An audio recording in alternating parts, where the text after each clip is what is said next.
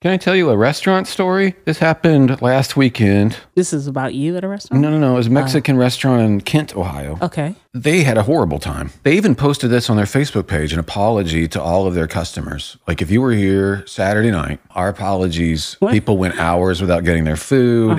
They said it was like one of those restaurant makeover shows before it's made over. It was complete amateur chaos is what they called it. They said about themselves? About themselves. Okay. And then they closed their Facebook message on their page by saying there was a couple there that was there for 3 hours. They never got food or drink. And before they left a $1,000 tip. Wow. They left a $1,000 tip and the service was terrible. And they told them that they saw that they were trying and to keep trying. But I was thinking about grace. I mean, that's grace, right? We think God will give us $1,000 if we're up to the task. Like, well, that's, he's rich. He can do that. Like, no.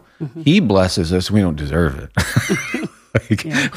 You didn't earn that, man. That was a chaotic show that you just put on, that I just put on. And he's good to us anyway.